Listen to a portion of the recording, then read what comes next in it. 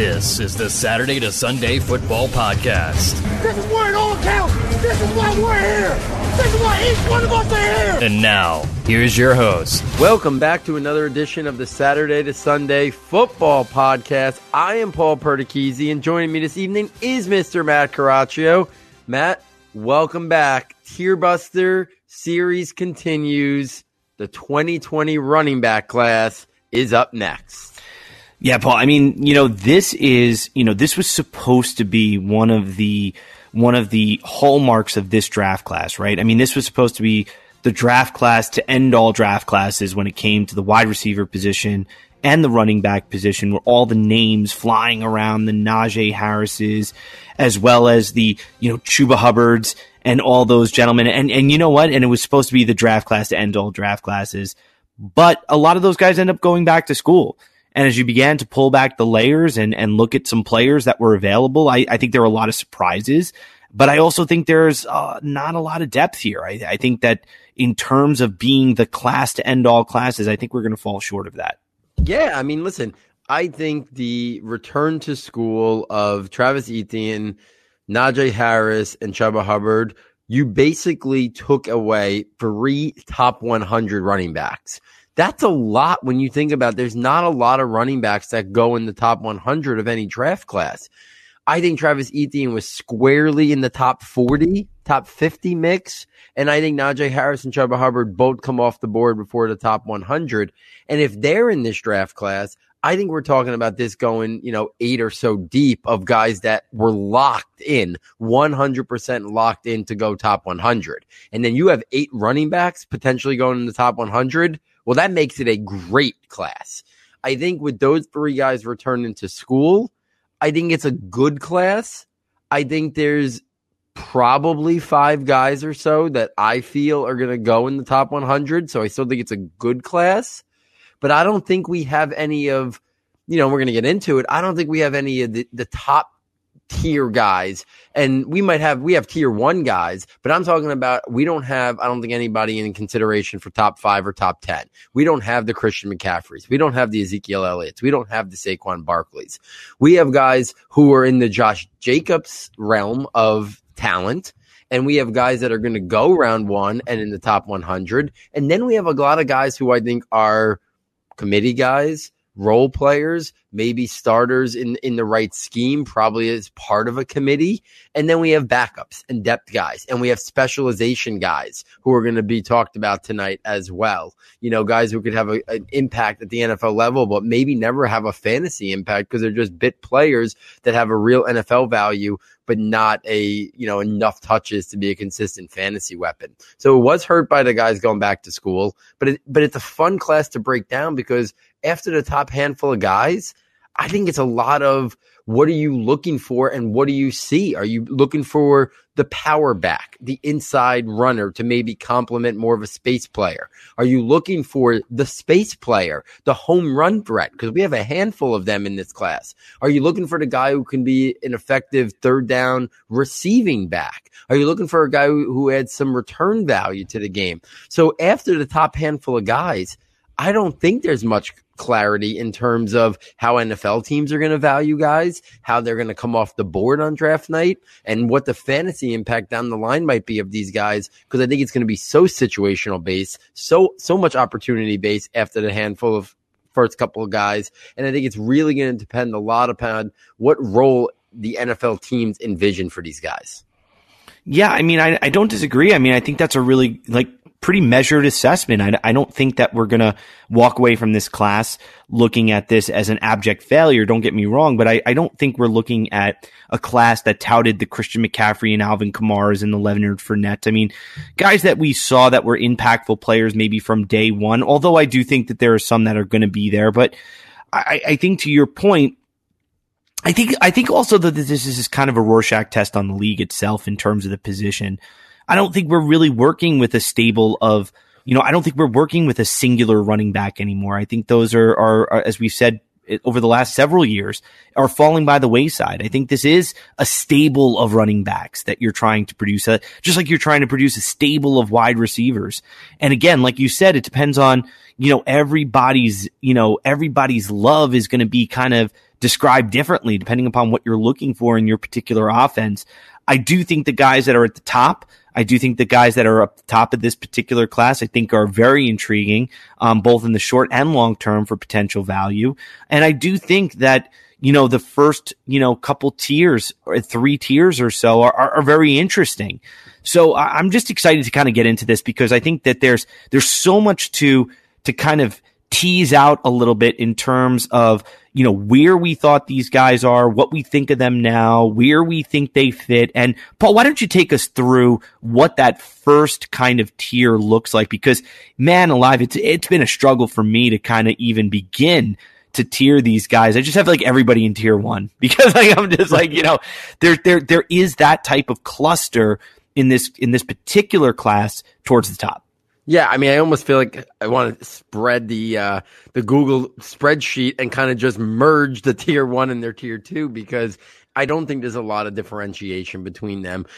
Our tiers that we created, again, for people who maybe are just listening for the first time, it's part draft, value, fantasy value, what we think their NFL role and immediate success are going to be. So these tiers are handcrafted to Saturday to Sunday. You hear people throw out, oh, this is my first tier, but our tiers kind of bring in a lot of different facets that make these up. So they're a little unique in its own right. So tier 1 for us is guys that we consider potential round 1 NFL draft selections, top 6 dynasty rookie picks, day 1 starters. Many traits are above average, with at least one being rare to elite. These players can and should be the focal point of the running game with the ability to contribute in the passing game. That is what we consider a tier 1 running back. So I'll kick this off, Matt, because my tier is pretty small. I could see a couple of my guys in tier 2 being included in tier 1. But right now, my tier 1 is made up of 2 players. It's my top 2 running backs in this class, and that's DeAndre Swift out of Georgia and J.K. Dobbins out of Ohio State. I think neither of these guys are guys that I think are top 10 or top 15. I think these are guys that if they go round 1, we're talking in the 20 to 32 range. And I wouldn't even be surprised if we have 0 running backs in round 1. I don't think that's off the table, to be frankly honest with you. But DeAndre Swift and J.K. Dobbins are, I think, the guys that offer the most dual threat versatility, as can be a focal point of the run game, but also be a major part of the receiving game as well. They have years of production in college. They have shown their ability to be impressive runners and impact the passing game. DeAndre Swift, I know there's been some talk about people worrying about his athleticism, his long speed. Okay, even if his long speed is average to above average, his short area quickness, his elusiveness, his cutting ability. I love how he varies his tempo and his speed at different times and takes good pursuit angles in terms of the angles that he's going to attack the defense. I love his pass catching ability. I think it actually was underutilized at Georgia. And then in terms of J.K. Dobbins, I think we saw him this year take the next step. I think he's got that burst and acceleration. He's got the play strength. He can absorb contact, run through contact, break tackles, but he's got some home run threat ability to him as well. He can impact in the passing game. I know he had some drops in that last time we saw him against Clemson. I think at the combine it's important for him to clean that up a little bit, but I still think he can be a weapon in the passing game as well. And those are the 2 guys that right now sit in tier 1 for me. Yeah, my tier 1 goes a little bit deeper, and I think it's really because for me, our tiers, I think, again, as we've said before, this is our framework for thinking about these players. And while I don't expect these guys all to go in round 1, I mean, heck, none of them could go in round 1, as you said previously. I still think that these players have that skill set that you could see a team leaning on, and in which case they become the type of focal point back that we're looking for when we start building dynasty teams or building fantasy teams. I think these players do have that skill set right now. And really, I already have the first 2 guys you mentioned, which is DeAndre Swift and J.K. Dobbins. But I'm also adding in there, of course, my heartthrob, Clyde Edwards-Helaire. And I'm also adding in Jonathan Taylor as well. I was poised at one point to even add in Zach Moss and Cam Akers. They actually make up my tier 2. I actually put out a tweet where I initially had them in my tier 1, but I felt like after reviewing the actual tiers again, maybe that was a little overzealous. So as of right now, I have those 4 in my tier 1. And you know what? If you guys wouldn't allow me just to make an argument, I think when it comes to Clyde Edwards-Helaire and why he belongs there, I think you're looking at a back that wins in a variety of ways. I think you're talking about an anticipatory runner that has a good feel for what's going to happen on the field. He has a good sense for what's happening between the tackles, outside the tackles. He showed a lot of versatility and variety in the way he can win within collisions. He can beat you to the point. He can mitigate contact. He can ride contact and spin off of it while still staying and accelerating and staying balanced. You know, a lot of these guys in that class, Paul, and even DeAndre Swift included, I would think maybe J.K. Dobbins was one of the only ones. Even maybe Scotty Phillips, who we'll talk about, I'm sure, later. But Clyde Edwards-Helaire was one of the few running backs that I've seen in a while, Paul, that had a legitimate spin move where they could control it. They can tempo it. They could control it in a variety of circumstances. They didn't just do it. They used it as a weapon, as a way of taking an opportunity away from a defender and then capitalizing on that defender's error. And Clyde Edwards-Helaire is a guy that I think that will be able to bring that to the NFL stage. And I'm going to be honest with you, Paul, I'm saying this right now, and maybe some people may disagree. I think Clyde Edwards-Helaire might be probably the best route runner of these running backs. And I think that alone is starting to show that it's very valuable in this up-tempo NFL world, this college plus world that we're living in. So I think Clyde Edwards-Helaire is gonna be a guy that you're gonna want to target, I think, early in your respective dynasty drafts. He may not go day 1 when it comes to the NFL draft, but I think he should go in the top 5 picks of your your rookie draft. Yeah, I mean, listen, Clyde Edwards-Helaire, obviously, you know, I'll describe what tier 2 is in our tier breakdown, but Clyde Edwards-Helaire is right there with 3 or 2 other guys in my tier 2. Everything you said about him, spot on. I don't disagree with a single thing. I think Clyde Edwards-Helaire basically resembles the modern day NFL running back in terms of winning in a variety of ways, the versatility. To me, he's literally like a clone if he was made in a factory of part Maurice Jones-Drew and part Darren Sproles. Like, you literally merge those 2 guys together and Clyde Edwards-Helaire has been born. Can I give you one? I like Brian Westbrook. Yeah. I mean, I think Brian Westbrook maybe had a little bit more juice to him. Yes. Yeah, I agree. Maybe a little bit more. Fluid. We're not talking massive differential. I mean, stylistically, they can do everything inside, outside, receiving. That's what I really implying. 100%. I can see that as well. You know, Clyde Edwards-Helaire, his leg drive, his power for a guy in his frame reminds me of Maurice Jones-Drew. The leverage he runs with, low center of gravity, and finishing even for a smaller guy reminds me of Maurice Jones-Drew.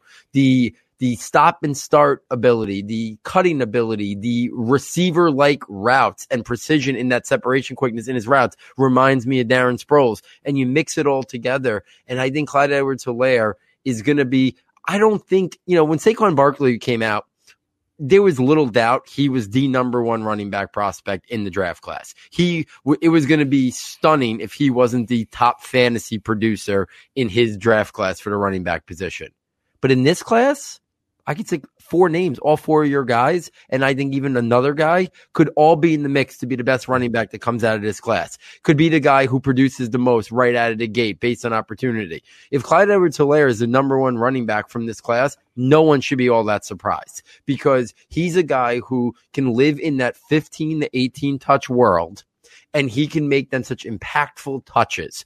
So Clyde Edwards-Helaire this year, it was a coming out party for him, and it was great to see. And I think when you talked about his receiving ability, I don't think people realize just how impressive he is as a receiver and how much that's going to really stress defenses in terms of how much they're going to have to account for that. If he ends up in the right system that takes advantage of that, I think the sky is the limit for how impactful Clyde Edwards-Helaire could be in just his first season. So I could see, you have him in tier 1. Maybe he doesn't go in round 1, but the impact and the building and the offense around, I can totally see why you have Clyde Edwards-Helaire there.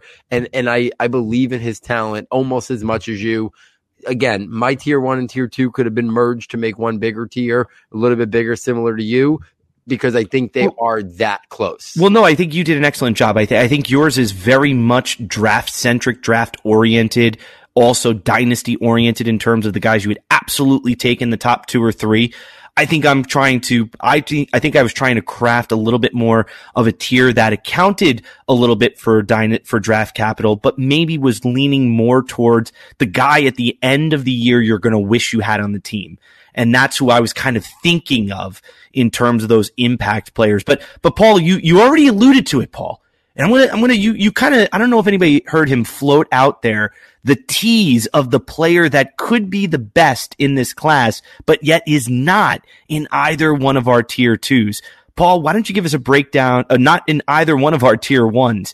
Paul, why don't you give us a breakdown of what tier 2 is and reveal the mystery singer? Who is the masked singer? Absolutely. So tier 2 for us is guys that we think are round 2 to mid round 3 selections in the NFL draft. So they could go as early as day 2, pick 40, pick 35, or somewhere through middle of 3rd round. So we think these guys are top 75 picks, basically locked in. We think they're mid round 1 to early round 2 dynasty rookie picks, obviously taking into account that opportunity and immediate landing spot could alter and make a little bit of a wider range. We think they're a lead running back in the committee. Several traits are above average to good. These players should contribute immediately to the running game and have the capacity to contribute to the passing game. There are concerns about their ability to be a 3-down back. For me, my tier 2 is made up of Clyde Edwards-Helaire, who we just had a big conversation about. I think he will make an immediate impact. I guess I'm a little bit more reserved about how much workload that I do think he's going to be a part of a committee at the next level. I don't see 20 to 22, touches a game for Clyde Edwards-Helaire. I'm not saying he couldn't handle it, but I think an NFL team is going to look at him and think they're going to get the most out of Clyde Edwards-Helaire if he's in that 15 to 16 range. So I think there's going to have to be another guy. So maybe it's a 60-40 or 70-30. I don't think Clyde Edwards-Helaire, as much as I like his game, is going to be a guy that gets 80-90% of the touch share in the backfield. Jonathan Taylor is in my tier 2. I think he fits this perfectly. I think he is going to be a part of a committee because while he showed improvement in the passing game this year, I still think he's probably going to be attached in a backfield to another running back that is a little bit more of a 3rd down, pass catching type running back. Not saying Jonathan Taylor can't do it. I think Jonathan Taylor, Angelo Fantasy, a guy that we talked to a lot on Twitter, he was talking about, and we had conversations that Jonathan Taylor's receiving capability is very much like the Leonard Fournette. He could do it. He could handle checkdowns and screen passes. And we saw this year Leonard Fournette have a really great statistical year as a pass catcher. But it wasn't running routes. It wasn't lining up in the slot. It wasn't, running wheel routes. It wasn't running wide receiver routes. That's what Jonathan Taylor showed this year. He can be a factor in the screen game. He can be a factor, on little quick outs. He can be factors, as a check down option because of his athleticism and his speed. But I do think he's going to be attached to another guy. So maybe it's a 60-40, a 70-30. I could see Jonathan Taylor being a little bit more a part of a committee and having someone else complimenting him that's a little bit more natural of a route runner, a pass catcher out of the backfield. And then my final guy in tier 2, and this is the guy we've been alluding to, Cam Akers. He was one of Matt and I's favorite running back prospects over the last couple years. Florida State did him no favors. You look at Cam Akers' statistics, even at times when you look at his film, there's things to be down upon because he was trying to do so much in that Florida State offense with a horrendous offensive line, poor coaching, poor quarterback play, a lack of top-end playmakers at the wide receiver position besides Tamorrion Terry, who I think is a big-time player who we'll be talking about next year at this time.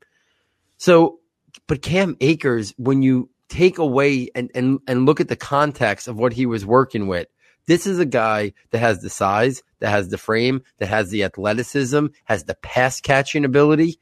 Cam Akers, to me, is not all that different than DeAndre Swift and J.K. Dobbins. And if he has a big pre-draft process, I don't think it is crazy to think he can push his way back into the mix of being talked about the same way as J.K. Dobbins or DeAndre Swift. And if he doesn't get up there in terms of draft capital, I still think he's going to have enough draft stock and capital to him that I would not be the least bit surprised if Cam Akers is the best running back in 2 or 3 years from this draft class. That's how talented he is. And I think the NFL is going to be impressed with him in the pre-draft process. I think the combine is going to generate some buzz. I think in the pre-draft process, the pro days and everything, he's going to generate some buzz. And I think, people who look a lot at collegiate statistics, I think are probably a little down on Cam Akers, understandably. But the NFL is going to look at him and see his talent.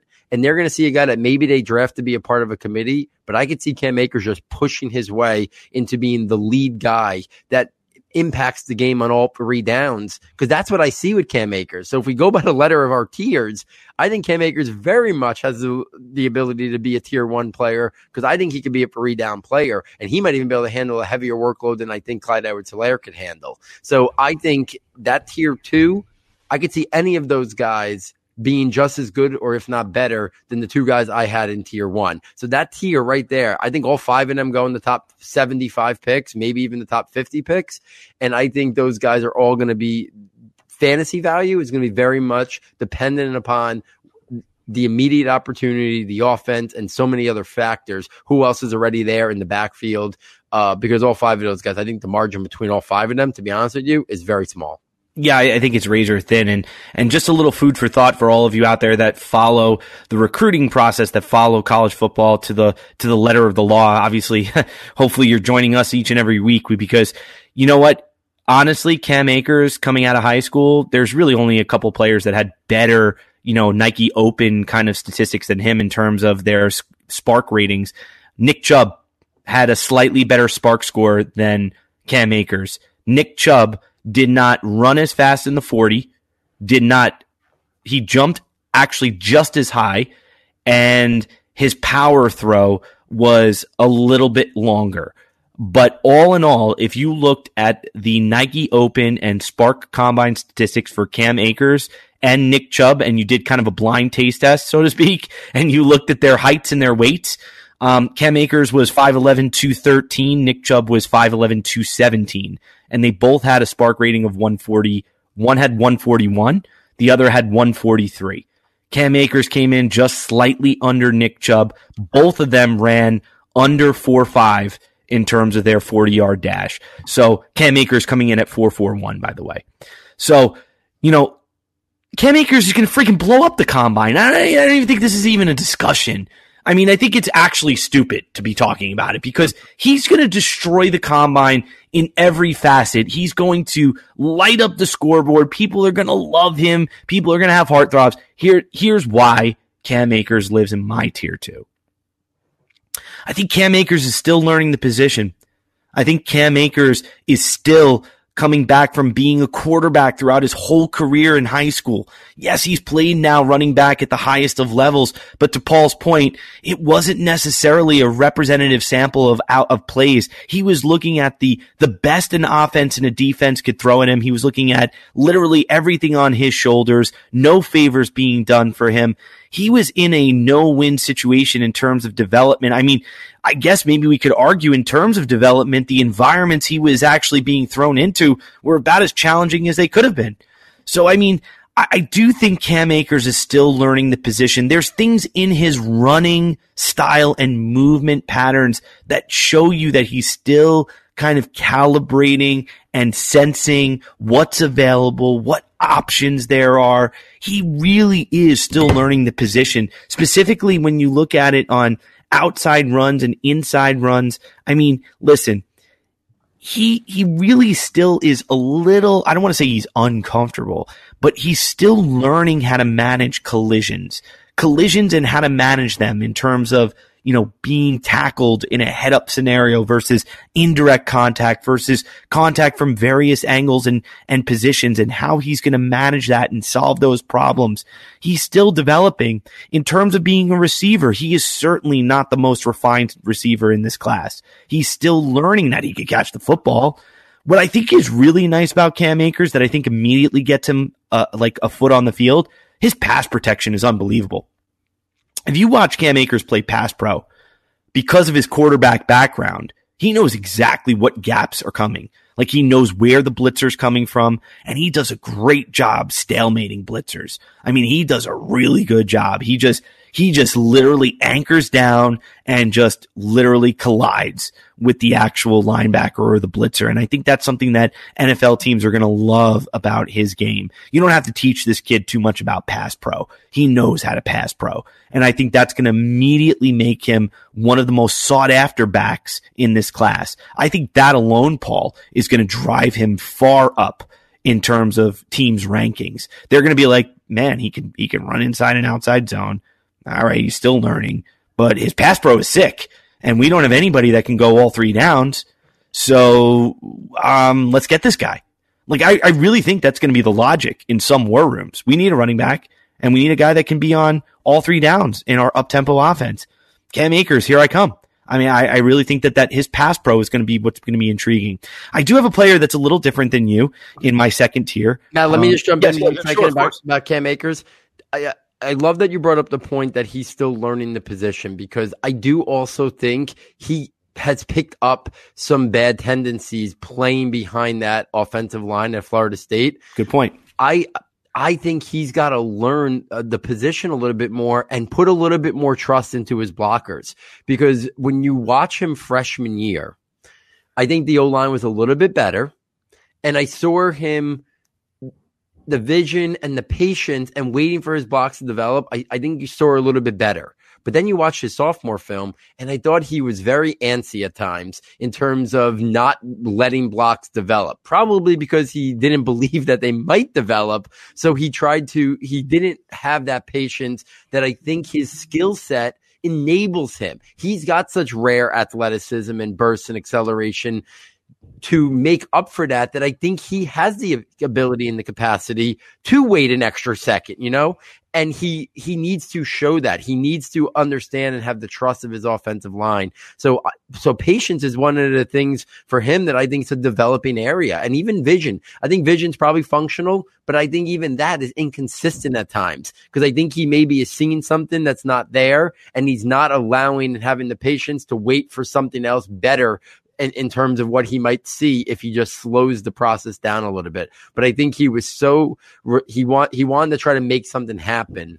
And with that offensive line so poor in front of him, I think he tried to constantly go 100 miles per hour and just try to make something and get something, and didn't trust those blocks to develop and form a little bit. And that's going to take some time to learn as he learns the position. Like you said, he's still new to it. Maybe that had nothing to do with the offensive line, and it's just him still learning the position. But I do think that's one area where he's got to show growth and improvement on. And I do think he can. No, and not to belabor this point as we move on to the next player, but I do think that, to your point, I think all of this kind of feeds one another. I think that being new to that position out of high school, also being behind a team that is really still kind of building and constructing and not really giving him clean looks, I think, all that feeds into it. And I actually made a note similar to you. I thought his film this previous year, he showed another kind of layer of development in terms of beginning to influence blockers, but I do not see, like you said earlier, I do not see the consistency. So moving along, you're going to hear about a player that I kind of have in the second tier that I'm actually surprised I loved. And let me just tell you this before I talk about this, and maybe it'll make more sense to everybody. I mean, coming at this from that player problem solver paradigm kind of, lens, my goal is to try to find, I think, one of the more skillful backs, or a player that can solve a range of problems at the position. While I want to see a player be functional, I also want to see them have the capability to adapt to various problems and various kind of emergent problems in an actual exposure. I want to see a player that can adapt as they play the game. And believe it or not, it's not always pretty. I don't think it's always pretty from a movement standpoint. I'm sure there's a somewhat of a good, I'm sure a biomechanist can get on here and tell me all the different joint angles that are wrong. But I'm going to tell you right now, I like Zach Moss. I said it, Paul. I said it. I like Zach Moss. I do. Zach, I hope you hear me. I like you. I do. I think you're a very, very skillful runner. I think that you are a great runner both on the inside and the outside. But what I think what's interesting about you is I think you do right now everything that Cam Akers does.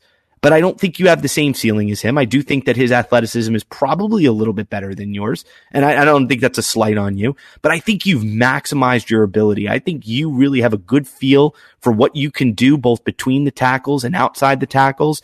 I also think you're extremely good in collisions. You can reshape within tackles. You know how to find your power. You know how to find your leverage within collisions. You're not a guy who just sits there and takes it. You run with quote unquote tenacity. People talk about your visceral running style. I just think that's because you understand that collisions are another opportunity for you to gain yards for your team. And I think you're very good at doing that. This is like my homage to you. So, I mean, it is ironic, Paul, that this is the month of love. I mean, it's almost Valentine's Day. Zach Moss, I'm sending my Valentine to you. I think you're a very, very skillful runner. And I do think that you will make an NFL team better. I do think that you probably are destined to be part of a committee, but I do think you're destined to have a career in the NFL as a part of that committee. And I think you're going to do a team very nicely. So Zach Moss, you were a surprise to me as I was doing all this. And I came away saying to myself, you could take Cam Akers if you want the ceiling.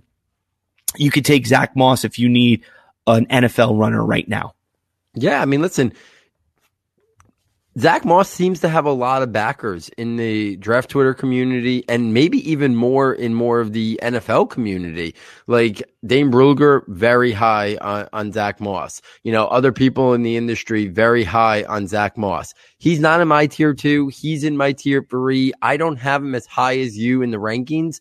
But when I hear you talk about him, I agree with a lot of what you're saying.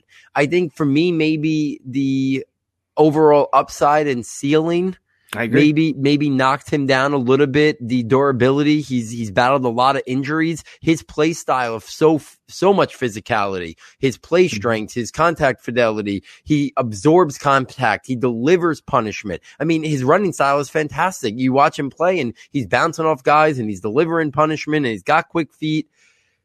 I guess my concerns are one, like I said, can that type of running style be sustainable at the next level in terms of his durability, because he has battled some injuries.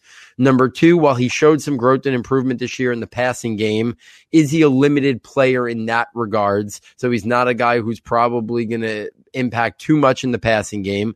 I do think he's a little bit more inside runner than outside runner. I think he could occasionally kick it to the outside, but I do think he's more of an inside zone or an inside gap runner. So there's components I like about him. I think he's more of a day 3 guy, a round 4 guy, but that's not a knock. I think we see guys in round 4 develop into starting running backs, you know, all the time, or at least part of a committee backfield. So I like Zach Moss. He's in my 3rd tier. I think he's probably 8th right now in my running back group. So I don't overall or something, but it's a coin flip with who I have at 7. So like I'm a little bit further down on him than you are, but I agree with almost everything you said about his strengths, how he wins, his running style. He's way more of a plug and play, like you talked about, than Cam Akers. Cam Akers is shooting for the home run. I think Zach Moss, you're getting a rock solid double. I don't see a lot of paths to Zach Moss not at least being a solid part of a running back committee at the next level and being a functional back who can be a starter, can handle a 60 to 70% workload if needed, and could be a good productive NFL back at the next level. I think it's just the upside and the durability and the receiving component that maybe push him down a little bit more the board for myself and put him a little bit more in the mix with some other guys. Yeah, I mean, listen, I can't disagree with that, and I won't really challenge the point. Let it to say that if I were in a draft right now and I had to determine who I would take between, you know, Cam Akers and Zach Moss, and we were in a fantasy draft, I think in a dynasty style, you'd be silly not to take Cam Akers. But I think if you had to take a running back because you need a running back, I don't think you can do terrible by taking Zach Moss. I think the fantasy play is Cam Akers. I think the reality play is you may end up taking Zach Moss over Cam Akers depending upon where you are. Yeah, absolutely. I mean, and think about it like this. And again, we could say this about every running back, but like everyone wants to know who the Chiefs might draft on day 2, you know, or even round 4.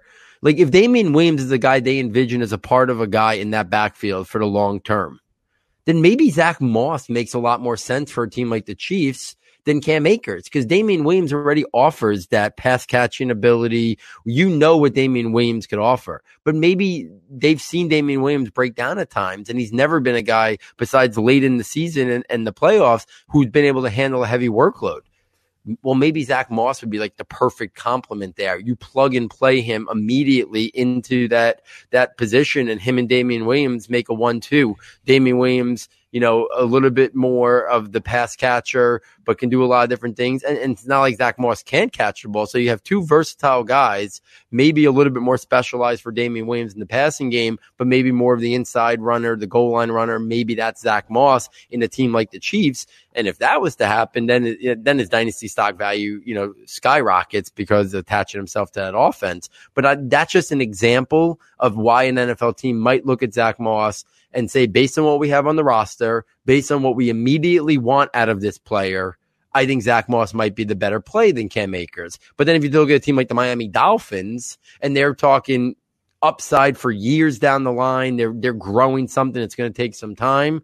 Well, then I think a guy like Cam Akers makes more sense. You shoot for the higher ceiling there, and you see what Cam Akers develops into, because you're not looking for a plug and play guy right now. Cam Akers could have his ups and downs. He can struggle at times with his vision and his patience as he's developing and learning at the next level. So I think that's going to be fascinating, to kind of see where those guys kind of go off the board and maybe what an NFL is kind of looking for.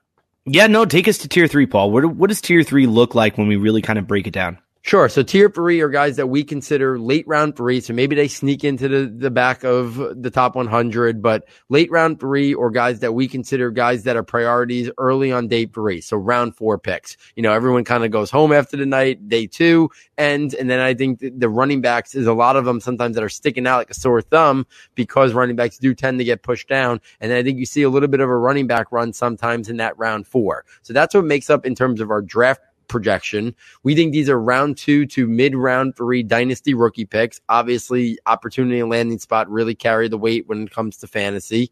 We think they're a committee running back with some upside. Some traits are above average. These players offer a competitive advantage as runners or as pass catchers. These players could emerge into bigger roles of the backfield by the end of year 1 or year 2. So we think these guys have the upside to become a part of a committee backfield, maybe not lead the committee, but maybe work their way to a 50-50. Maybe it's a 60-40 or 70-30 that they're on the lesser side by a little bit. But we think these guys are guys that will be definitely in the top of the rotation for the running backs and could emerge into starters maybe even in the future, but a little bit, take a little bit of time. Like we said, end of year 1 or year 2. My tier 3 is a pretty big tier, because I do think there's a handful of guys that really, for me right now, I see it as about 14 guys in this draft class, and then a big cutoff from my tier 3 to my tier 4. In my tier 3, I have A.J. Dillon out of Boston College. Big physical, is going to run pretty well at the combine for a man his size at almost 240 pounds.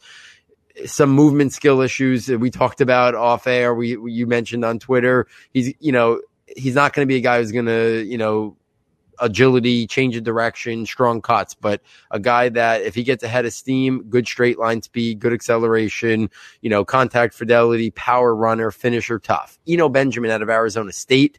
Zach Moss, who we just talked about. I think Benjamin is an intriguing guy. He played, when he checked in at the Senior Bowl, he was a lot less weight than what I thought he was. But to me, he's always reminded me of like a Kareem Hunt style. Tough, physical, good speed, good pass catcher. None of those are like great or elite or anything like that. But I always thought he was above average to good in terms of his athleticism, his long speed, his burst and acceleration. I loved his play strength. And then in this year, he even showed better in his receiving capabilities. But if he's 195, I think, that's going to impact the way NFL teams, I think, look at him in terms of what type of workload he can maybe carry. Zach Moss, who we just talked about. Anthony McFarland out of Maryland. This is a guy I was really a fan of when I watched him in the summer. He battled some injuries this year, so I think that held him back. But when he was healthy, at times this year you saw it. And if you go back to his 2018 film, really impressive with Anthony McFarland. He reminds me so much of Darrell Henderson, his big playability, his burst, his long speed, his acceleration. I think he's got good play strength. I I would like to see more in the passing game, but I'm a fan of Anthony McFarland. Keyshawn Vaughn out of Vanderbilt, a little bit of a down year this past year. I think he's a guy who's pretty solid at everything, but I don't think he has that calling card. This year, he improved a little bit in terms of his pass catching ability. I think he's more of a guy who's going to be a check down or a screen guy, similar to what I said about Jonathan Taylor, but a good runner. This year, I don't want to hold too much against him. The Vanderbilt offense really struggled this year, and I think Keyshawn Vaughn was a little bit of a product of that based on his surroundings. I think he's a guy who can go late round 3 or in round 4 and be a part of a committee. Lamichael Pirine out of Florida. Most impressive thing about Lamichael Pirine is him showing the growth this year in terms of his pass catching game. He showed the ability to play on all 3 downs as a guy who runs tough. He's got better long speed than I think people give him credit for. He's more athletic than I think people give him credit for. You see that burst and acceleration, but his play strength, his finishing ability, and now you combine that with his pass catching ability. I think Pirine's stock has been up, especially with the handful of guys that we talked about going back to school. Joshua Kelly out of UCLA, another really intriguing guy who can play on all 3 downs. I think he's perfect for today's NFL. Pass catcher, can work in the backfield, can use him outside, inside. He shows a lot of versatility to his game. And then my tier 3 ends with Antonio Gibson out of Memphis. I don't know if he belongs on this list or the running back tier show that we did last week. He's Mr. Versatile. He's a guy who's got like a wide receiver body, but he was listed at the Senior Bowl as a running back, but at the combine, he's with the wide receiver group. So maybe he doesn't belong in this, but in terms of his playmaking ability, in terms of his versatility, in terms of the role he could have at the next level, I thought he belonged in this because I think he's an offensive weapon who's going to be in that late round 3 to round 4 mix, who's going to be used in a variety of ways. Big playability, his speed, his burst, his open field ability, his ability to run through contact at his size, and his versatility as a kick returner and a receiver. I like Antonio Gibson. And then a guy I just got eyes on this past weekend, Javon Leake out of Maryland. I talked about Anthony McFarland already. Javon Leake out of Maryland. If you don't know who he is, guys, go watch some Javon Leake film because he is explosive. Home run threat every time he touches the ball. He has a small sample size, not a lot of wear and tear on his body, not a guy who I think is going to be a bell cow in any capacity, but he's not a small guy. I think he's like, 6 feet, like 205, I think, something like that. But he's got elite level type breakaway speed.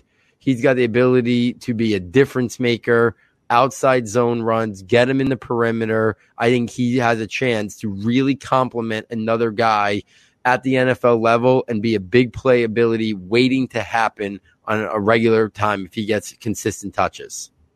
Yeah, I mean, I listen, you know what? I mean, you said a lot of really great things there. And if I kind of go through my tier, I have, again, I kind of group these very much like a group. So when you're looking at my tiers, I think there's definitely a ton of movement that can happen here. But I have Anthony McFarland, I have Keyshawn Vaughn, Eno Benjamin, Scotty Phillips, Lamichael Pirine, AJ Dillon, and Joshua Kelly to round it out. So there's my group. And of that group, I think that the person that I think is the most surprising, or the one that I think we continue to forget about, is Scotty Phillips. And I think Scotty Phillips is a player that, again, I think it was Matt Waldman who said it, and I agree with him wholeheartedly. I mean, if you really like elements of Clyde Edwards-Hilaire's game, then you've got to see a lot of Clyde Edwards-Hilaire's game in Scotty Phillips, because I do. I mean, I agree with it. I mean, I think from an interior running style, outside running style, what he could do in terms of managing collisions, I think he's pretty solid, very much reminiscent of Clyde Edwards-Hilaire. He's just not the route runner, the receiver that Clyde Edwards-Hilaire is, in my opinion. I think that's what really kind of diminishes him in terms of his overall versatility. I don't think he really brings that total package that Clyde Edwards-Hilaire brings. And I think in terms of collisions, I don't think he's as skillful in collisions as Clyde Edwards-Hilaire is. But I think Scotty Phillips is a player that if he ends up on the right team with the right opportunity, I can easily see him being part of a committee where he does seize a sizable role. He has that, that very much like Paul was saying earlier, those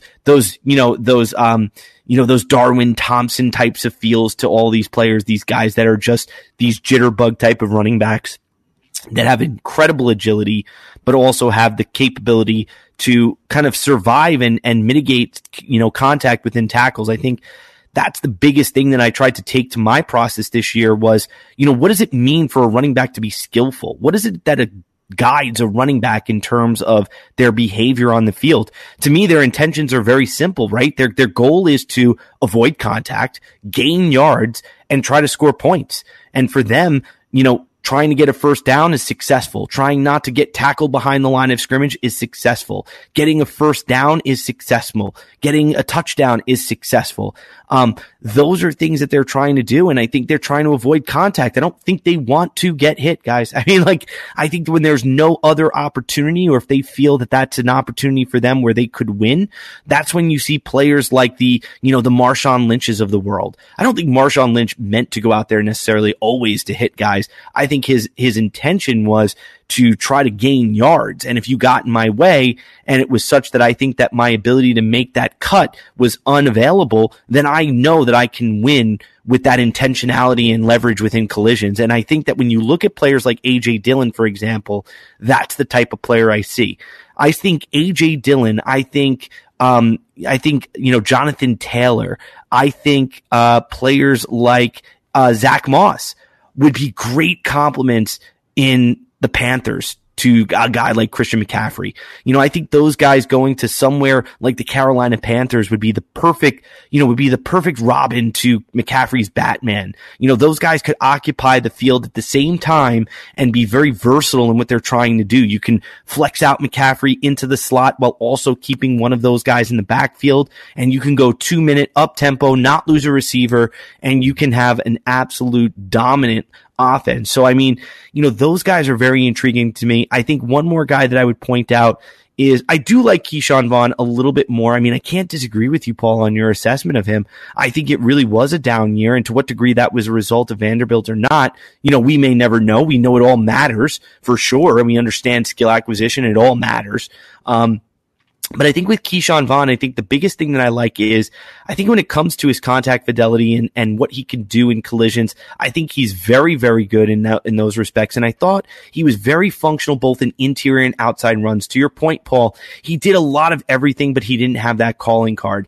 And I would take it a step further and say I think that what he was able to do was more than just adequate. I think he was a player that was very sensitive on interior runs and outside runs. I think he showed the capacity to make cuts at various ranges of angles, both very acute and very obtuse angles. So he had a very wide range of cutting to reacceleration strategies in terms of the open field. I thought that was pretty good in that respect.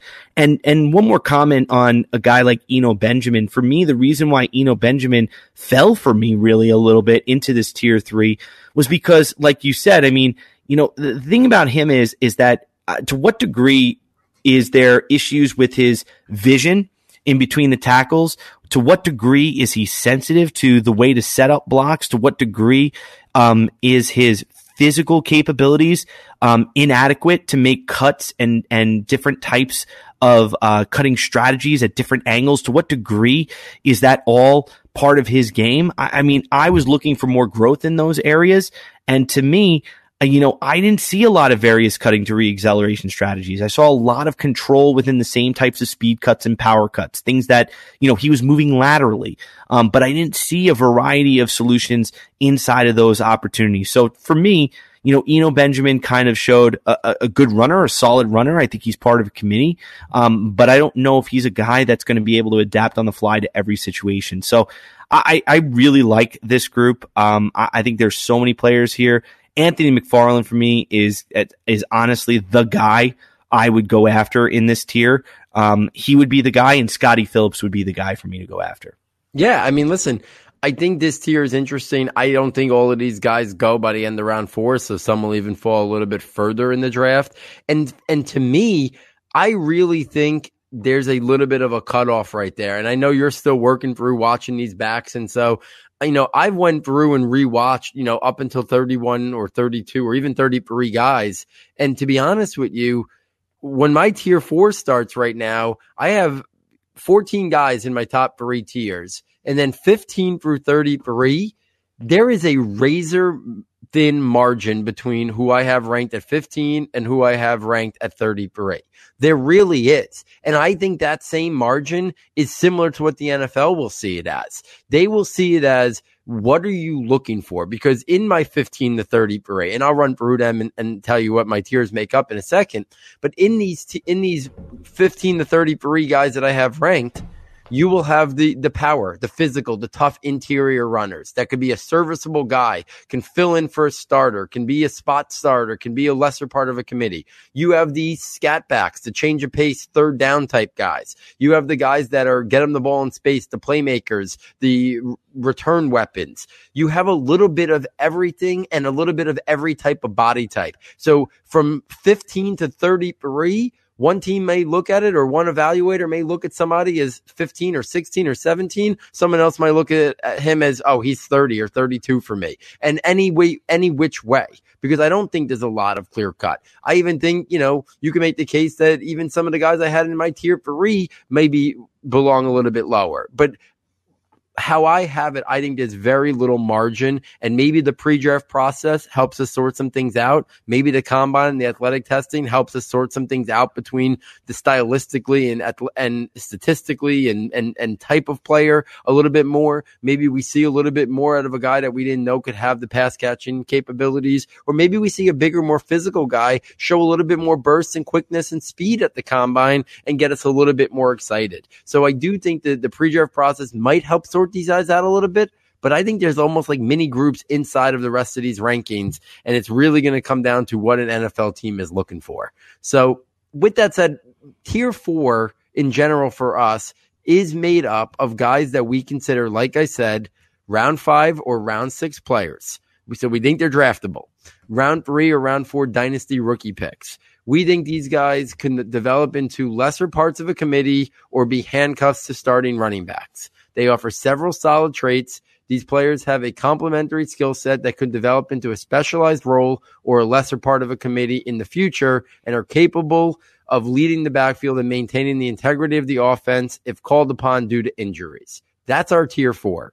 For me, my tier 4 is made up of Darrynton Evans out of Appalachian State, DJ Dallas out of Miami, Michael Warren out of Cincinnati, Darius Anderson out of TCU, JaMycal Hasty out of Baylor, Scotty Phillips, who we talked about already, out of Ole Miss, Salvon Ahmed out of Washington, J.J. Taylor out of Arizona, Reggie Corbin out of Illinois, Levante Bellamy out of Western Michigan, Patrick Taylor out of Memphis, and Rico Dowdle out of South Carolina.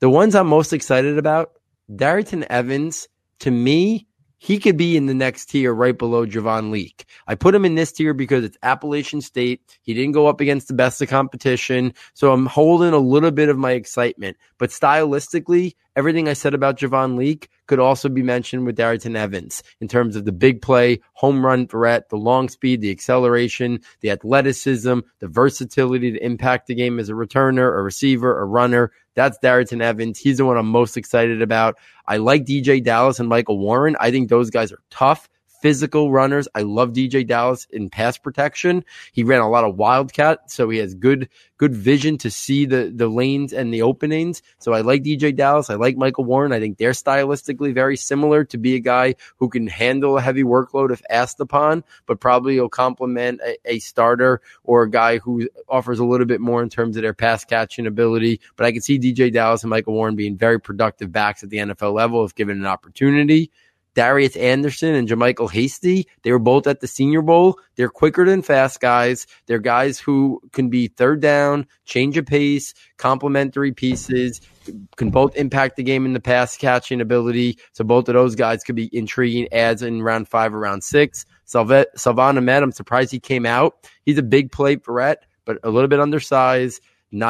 Showed some growth this year in the pass catching ability, but he's a guy who, again, we saw Myles Gaskin get pushed down the board. I have a feeling that's going to happen to Ahmed, even though there were glimpses of him having that home run ability at the next level. J.J. Taylor, another guy quicker than fast, good cutting ability, could be a guy who could be a change of pace, third down type player. Reggie Corbin, I'm surprised at how little love Reggie Corbin has gotten. He was at the Shrine game. He's not even invited to the combine. I look at him and I see athleticism, I see burst, I see speed and acceleration, but there are components that I think teams are looking for that maybe they don't see in him that I see a little bit more in Reggie Corbin. So I'm kind of interested to see if he gains any momentum in the pre-draft process. Maybe a really good pro day can kind of turn things around. Levante Bellamy, he was at the Shrine game. He's another one of those guys. Big playability, the speed, the home run threat, the impact the game as a receiver, returner, or rusher. And then Patrick Taylor out of Memphis and Rico Dowdle out of South Carolina. Patrick Taylor, we didn't see much this year, injured. But I mean, this is a guy who's like 6'3", 220 pounds, but he's pretty athletic for a man his size. He can catch the ball out of the backfield. So I'm interested to see if we see any positive health news on Patrick Taylor, who was originally supposed to be at the Senior Bowl. Then he was gone. I don't know if that was injury related. So I'd like to see him do some stuff in the pre-draft process. And then Rico Dowdle out of South Carolina, another guy who can do a little bit of everything, be a solid, serviceable backup at the next level. I think I saw somewhere, I think it was Len Zerline comped him to a Wayne Gallman type player. I think that's a good comp for him because he there's not one thing that's his top trait or calling card, but I think he can be a good interior runner, occasionally kick it outside, solid in pass protection, solid in terms of impacting the game a little bit as a receiver. So I like the Wayne Gallman comp. Matt, I know I threw out a lot there. Is there a few names, one or two guys that I just mentioned in tier 4 that excite you a little bit in terms of that you want to watch some more film on, or you've just kind of seen in passing? No, the immediate guys that jumped out to me that I have in my tier 4 that I really like. I mean, I have Javon Leake. I think Javon Leake, that you already covered him in the last tier. He heads up my tier 4. So his automatic, in my mind, his ability to just break the big play and be an immediate change of scoreboard player, as I would like to put it, a guy who can just change the score immediately. He's that type of guy. But I liked what you talked about with Reggie Corbin, Michael Warren, and DJ Dallas, because I have those guys in there as well. Those are guys that I've had eyes on through various games throughout the year, and I think they're phenomenal runners, specifically Reggie Corbin. I agree with you, Paul.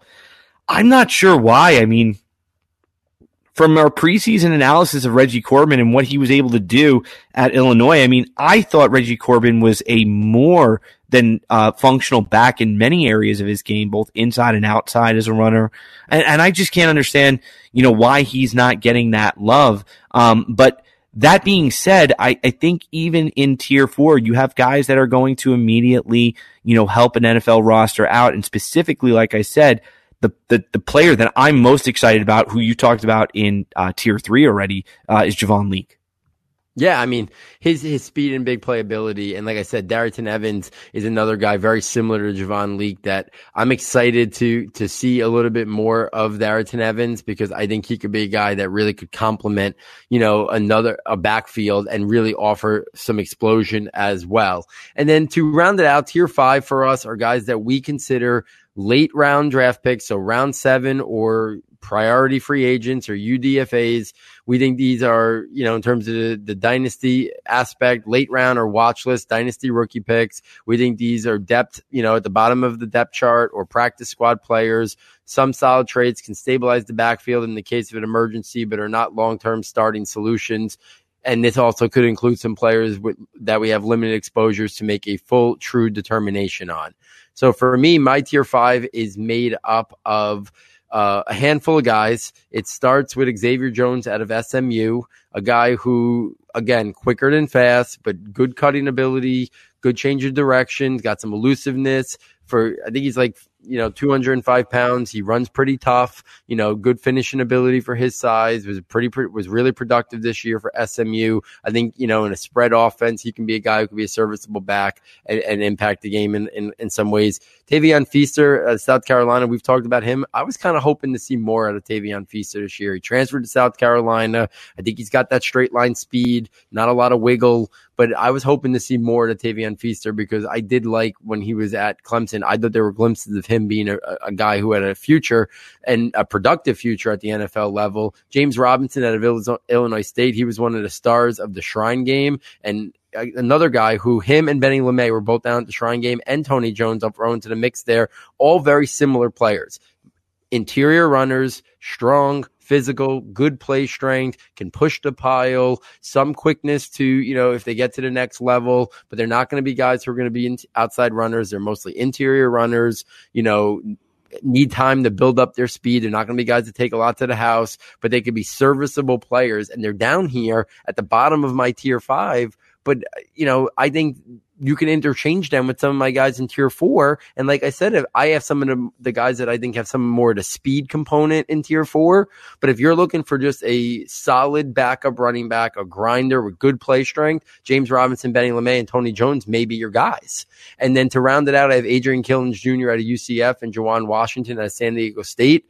Juwan Washington had a productive junior year, not so productive this year, but he's another guy, cutting ability, quickness, make people miss in the open field, but he's small. Adrian Killins is really small, but he's got electric speed, that stop and start acceleration, and that cutting ability. He was at the Shrine game. So these are some more really undersized type guys, but offer that change of direction, that cutting ability, that maybe they can be a bit player and a space player at the next level. And if they land with the right team, they can maybe maximize their talents, and they can occasionally have a big play for you. Yeah, I mean, I don't really have much to add. I had in my tier 5, I only had James Robinson from Illinois State, who I had a chance to watch on that All-Star circuit. I think he really looked great in the All-Star games, and as well as Benny LeMay. I thought they were very interesting and intriguing. I enjoyed watching them. Still a lot more work to do on them. I don't really know where they fit on the grand scheme of things. And thanks for bringing up a player that I missed out on tier 4 that I had listed, which was Tavian Feaster. I do like Tavian Feaster probably more than most people because, again, going back to his Clemson days, like you said, I was expecting more after the transfer. But again, there were reports that he was a very positive back, that he was doing well in practices, and for whatever weight that carries moving forward, I do think he's going to be a guy that'll stabilize a backfield. If there's an injury, I think you can depend upon him to run a variety of schemes. So I think he has that versatility that teams are looking for in terms of his running style that'll allow him to find a roster. I think, Paul, I mean, we always do this, and I think it's a really good exercise in terms of understanding the class and maybe understanding value of players.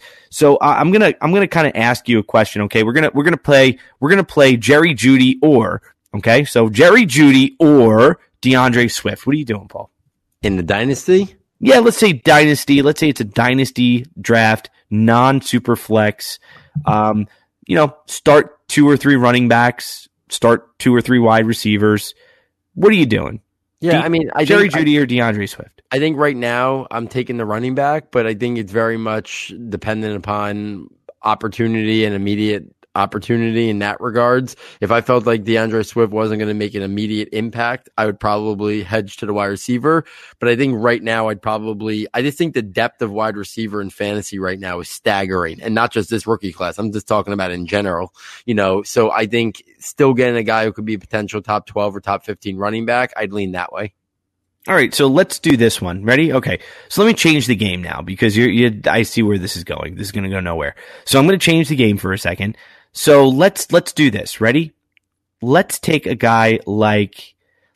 player that is from last year that's a running back right now, like a Devin Singletary. Okay? So let's say you have Devin Singletary, okay? And you have the opportunity here to trade Devin Singletary for, let's say, a top rookie pick. Okay? Would you take the dynasty rookie 1-1 or Devin Singletary? 1-1 by a lot. 1-2 or Devin Singletary? 1-2. I'll say. Quickly get through that. I will say that I will take if I could get my hands on any of the top 5 running backs in my top tier 1 or tier 2, I will take them over Devin Singletary. So DeAndre Swift, J.K. Dobbins, Jonathan Taylor, Clyde Edwards-Helaire, Cam Akers. As I still have some reservations about Devin Singletary's long-term fantasy viability because of Josh Allen stealing a lot of touchdowns. Do they bring in another guy to complement him? And he doesn't. If it's a receiving type guy, does he lose some receiving work? So I would take any of those top 5 running backs, and probably somewhere between 5 to 7 wide receivers. I would say Devin Singletary would be an early second round pick. So Devin Singletary has no chance. So let's give you one that may have a chance. Kenyon Drake. Oh, I'm going to push you. I'd probably say the same thing. I mean, we don't know exactly Kenyon Drake's role yet next year. Is David Johnson officially off Arizona? Does Arizona make another investment? I mean, Kenyon Drake had a breakout final month and a half of the season, but I still think there's some long-term questions there. So I'd probably take the younger guys over him and hope that they end up in better situations and they're a couple years younger. Okay. So here's my last thing. What would be the asking price right now if you had to trade a player like, I'll give you an easy one, Darius Geis? Darius Geis, I know now, if we're going to talk rookie, I know this sounds like a cop out. It really does. But I would not. The three guys that you just picked, I think their dynasty rookie trade value are all very similar. I think they are all guys that I would say I'd be okay trading an early second round rookie pick for any of those guys. But with 5 running backs that I am really a fan of in this class, I would take the 5 running backs. Again, if these guys go somewhere where the opportunity is years away, that'll change the narrative. But on talent alone and youth, I would choose the 5 running backs from this class, and then probably somewhere between 5 to 7 wide receivers. So I think you're talking about all 3 of the guys you just talked about, late round 1 to early round 2 value. I think that's where I would value those guys. Somebody might see it differently. I think those guys are late round 1 to early round 2 value. Right now off the top of my head, I'd probably see somewhere around 12 to 13 guys that I would prefer over them right now. So I'd probably set their value at early round 2. But I think some people probably would be higher than that. So and let's light the world on fire. Last one. A.J. Brown costs what? A.J. Brown should cost the first pick in the rookie draft. Yeah, I'm agree. That's what I think. I think A.J. Brown's trajectory is to be a top 15 wide receiver, top 15 to top 18 dynasty wide receiver. I mean, I wish I had up in front of me some ADP value, but my guess is he's already in dynasty rankings, maybe going top 15 to top 18. I think next year he'll probably be more like in the 22 to 25 range, I would say, for the season. So maybe he's a low wide receiver 2 to high wide receiver 3 next year. But when you take into account his age and his youth, I think he is on the trajectory to be a top 15 wide receiver. And if you know you're getting a top 15 wide receiver in Dynasty who's like 21 years old or 22 years old, I think it's hard not to say who's built for the long haul. I mean, just physically what he does in the game, he's built for the long haul. This is not a guy who just relies on his speed. This is a guy who's a good player, route runner, good physical player at the catch point. He wins a variety of ways. Yeah, and I mean, think about it like this, like, if Saquon Barkley was in this class, I'd say, okay, then I'll take the 1.01 over A.J. Brown, but we don't have a Saquon Barkley. We already talked about that this year. So yeah, the wide receiver position, I like those guys, but we got 5 guys that could all be the top running back. And I think that's a legitimate argument. So to pick one of those guys over A.J. Brown, who we've already seen done it, and the same thing with the wide receivers. Yeah, maybe Jerry Jeudy's ceiling is higher. Maybe CD Lamb's ceiling is higher. But at the same time, maybe it's not. Maybe those guys. There's still a lot of dominoes that need to fall. Maybe those guys maybe their ceiling is top 15 or 18 too in dynasty wide receiver rankings. And AJ Brown's already there, and he's already shown that he translated. So I think to give him away for that would be silly if you believe that he's on the trajectory to be a top 15 or top 18, dynasty wide receiver. I think he's got to be worth the first pick in the draft. So let me throw this back on you, and little context needed, but I know we did it for the wide receivers and we've done it in the past. The answer is I'll trade everybody for Clyde Edwards-Helaire or Brian Edwards. Give me your snorkel, scuba, and submarine level running backs in terms of surface level, a guy that you think is going to be better than people are giving him credit for. And you kind of alluded to it as a tier 2 guy. So maybe he's your snorkel guy, but then give me a little bit deeper in your scuba guy, and then a submarine guy who you think could outperform expectations right now, or maybe that you're still going to hold on to your belief in those guys a little bit more than maybe what the consensus is out there. Yeah, I mean, my snorkel guy, I'm going to stay really, really high-level snorkel. I know this is kind of silly because he's probably very high for most people already. But I'm going to go, my snorkel guy is going to be probably Zach Moss. I'll probably live there. I do think that Zach Moss is a guy that I'm willing to take at the end of the first round in dynasty rookie drafts. I think I might be able to grab him there and say, hey, you know what? If I need running back help, I'm willing to see where he ends up, and maybe he could be valuable and maybe he could be good. I think if I'm going to go scuba and maybe go a little deeper, again, we talked about that seismic kind of abysmic kind of like drop off when it came to the rankings. If I'm going to go scuba, I think I'm going to go Scottie Phillips. I think I like Scottie Phillips. I'm going to see where he goes, and I'm willing to kind of hold on to him and see, you know, what materializes for him in terms of opportunity. And if I'm going to go real deep down into the kind of recesses of no man's land, I think the player that I'm most excited for, we mentioned a lot over tonight, so he's probably maybe your scuba guy already, but I'm going to go with Javon Leake from Maryland. I'm going to stick there. I think he's a player that has that home run ability that we're looking for, that immediate score changer, that game changer that we want. So those would be my guys. I think, Paul, I will end it with this. If there's 2 or 3 players I want to leave this draft with in terms of running back position, I can tell you right now, I would like to leave my draft with Clyde Edwards-Helaire. I would like to leave my draft with Anthony McFarland, or I would like to leave my draft with Scottie Phillips. Those guys I would like to leave my draft with. And those guys, to me, are not guys that I think are going to go high. I'm purposely staying away from J.K. Dobbins, even though I love J.K. Dobbins. But those are 3 players that I would earmark as players I would like to leave my draft with. Yeah, I mean, I think those are guys that are all very intriguing. Just to wrap it up on my end, for me, I would say my snorkel level guy is A.J. Dillon. I understand the limitations and the flaws he has, but I also see a guy that could be, while he's a little bit different than today's modern NFL running back, I don't think he's the slow-footed guy that some think. I think he's very much a James Conner style player, you know, in terms of his overall athleticism. I don't think he's as good of a receiver as James Conner, but I do think he could still be a weapon and be an impact at the next level. A little bit deeper for me, my scuba guys, I'm going to cheat. I'm going to put both Maryland running backs in there, Anthony McFarland and Javon Leake. You can't do that. I left out Anthony McFarland because I had to go into Javon Leake. No. You have to pick. Because then I get to take Anthony McFarland. You have to pick. All right, I'm going to say Anthony McFarland is my scuba what player. A liar. This is where this is just heresy. I'm going to say Anthony McFarland. I still like him a little bit more than Javon Leake, but I think it's very much a coin flip with those guys. I think both of those guys are very intriguing players.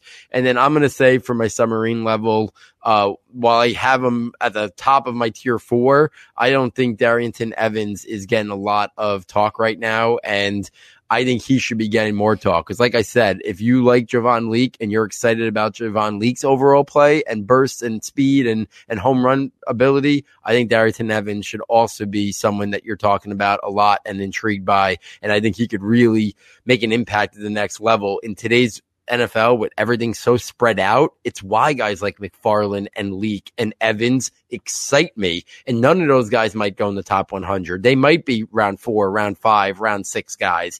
And those guys excite me because in today's NFL, with more space than ever, with the spreads and the 4 wides, I think these guys are built for today's NFL because they don't need much of a crease and they could be gone. And they're not guys who are going to carry heavy workloads, but I don't think they need heavy workloads. If you like Justice Hill last year, I think guys like McFarland and Leake and Evans are right in that same alley and right in that same world of the impact that they could have if they are given an opportunity. So I'm excited about those guys.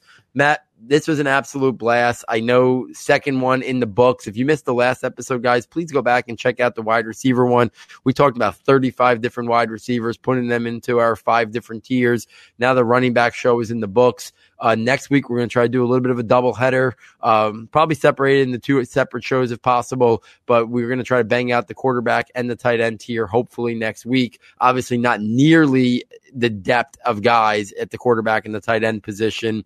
We're really talking about, somewhere between 10 and 15 quarterbacks, 10 to 15 tight ends that really are worthy of breaking down right now and put it in the tiers. So those combined basically add up to what we were working with here in running backs and wide receivers. And then after that, the following week, we'll be bringing you a combine preview and then wall-to-wall combine coverage during the NFL combine. Matt, any final parting thoughts?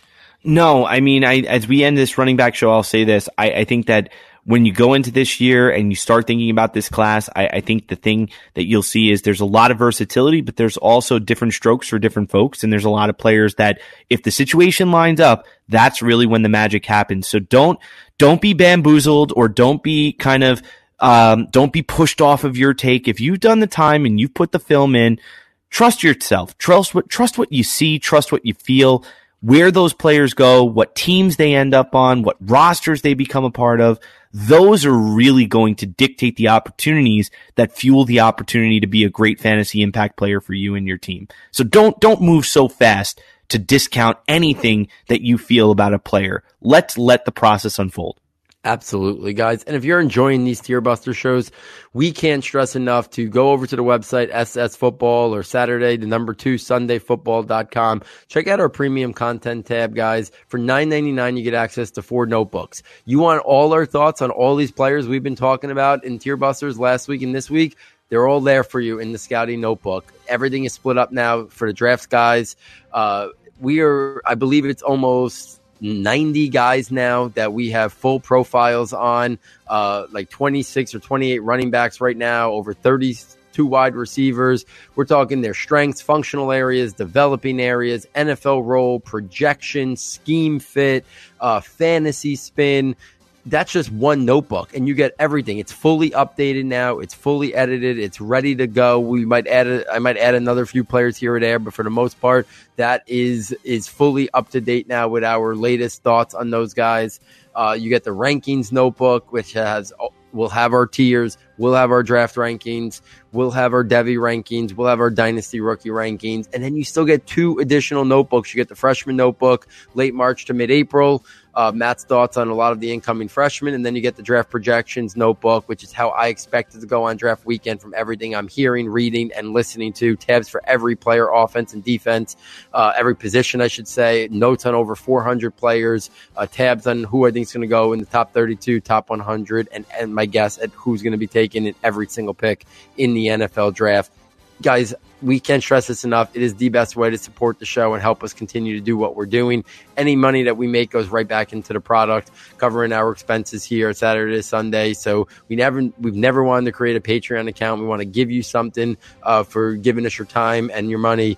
So we really think you will enjoy these products. So hopefully you consider purchasing them again if you did it in the past, or you check it out for the first time ever. If you have any questions, do not hesitate to reach out to Matt or I on Twitter. So on behalf of Matt, on behalf of our sound tech engineer, David Nicano, and myself, thank you for joining us. And we look forward next time taking you from Saturday to Sunday.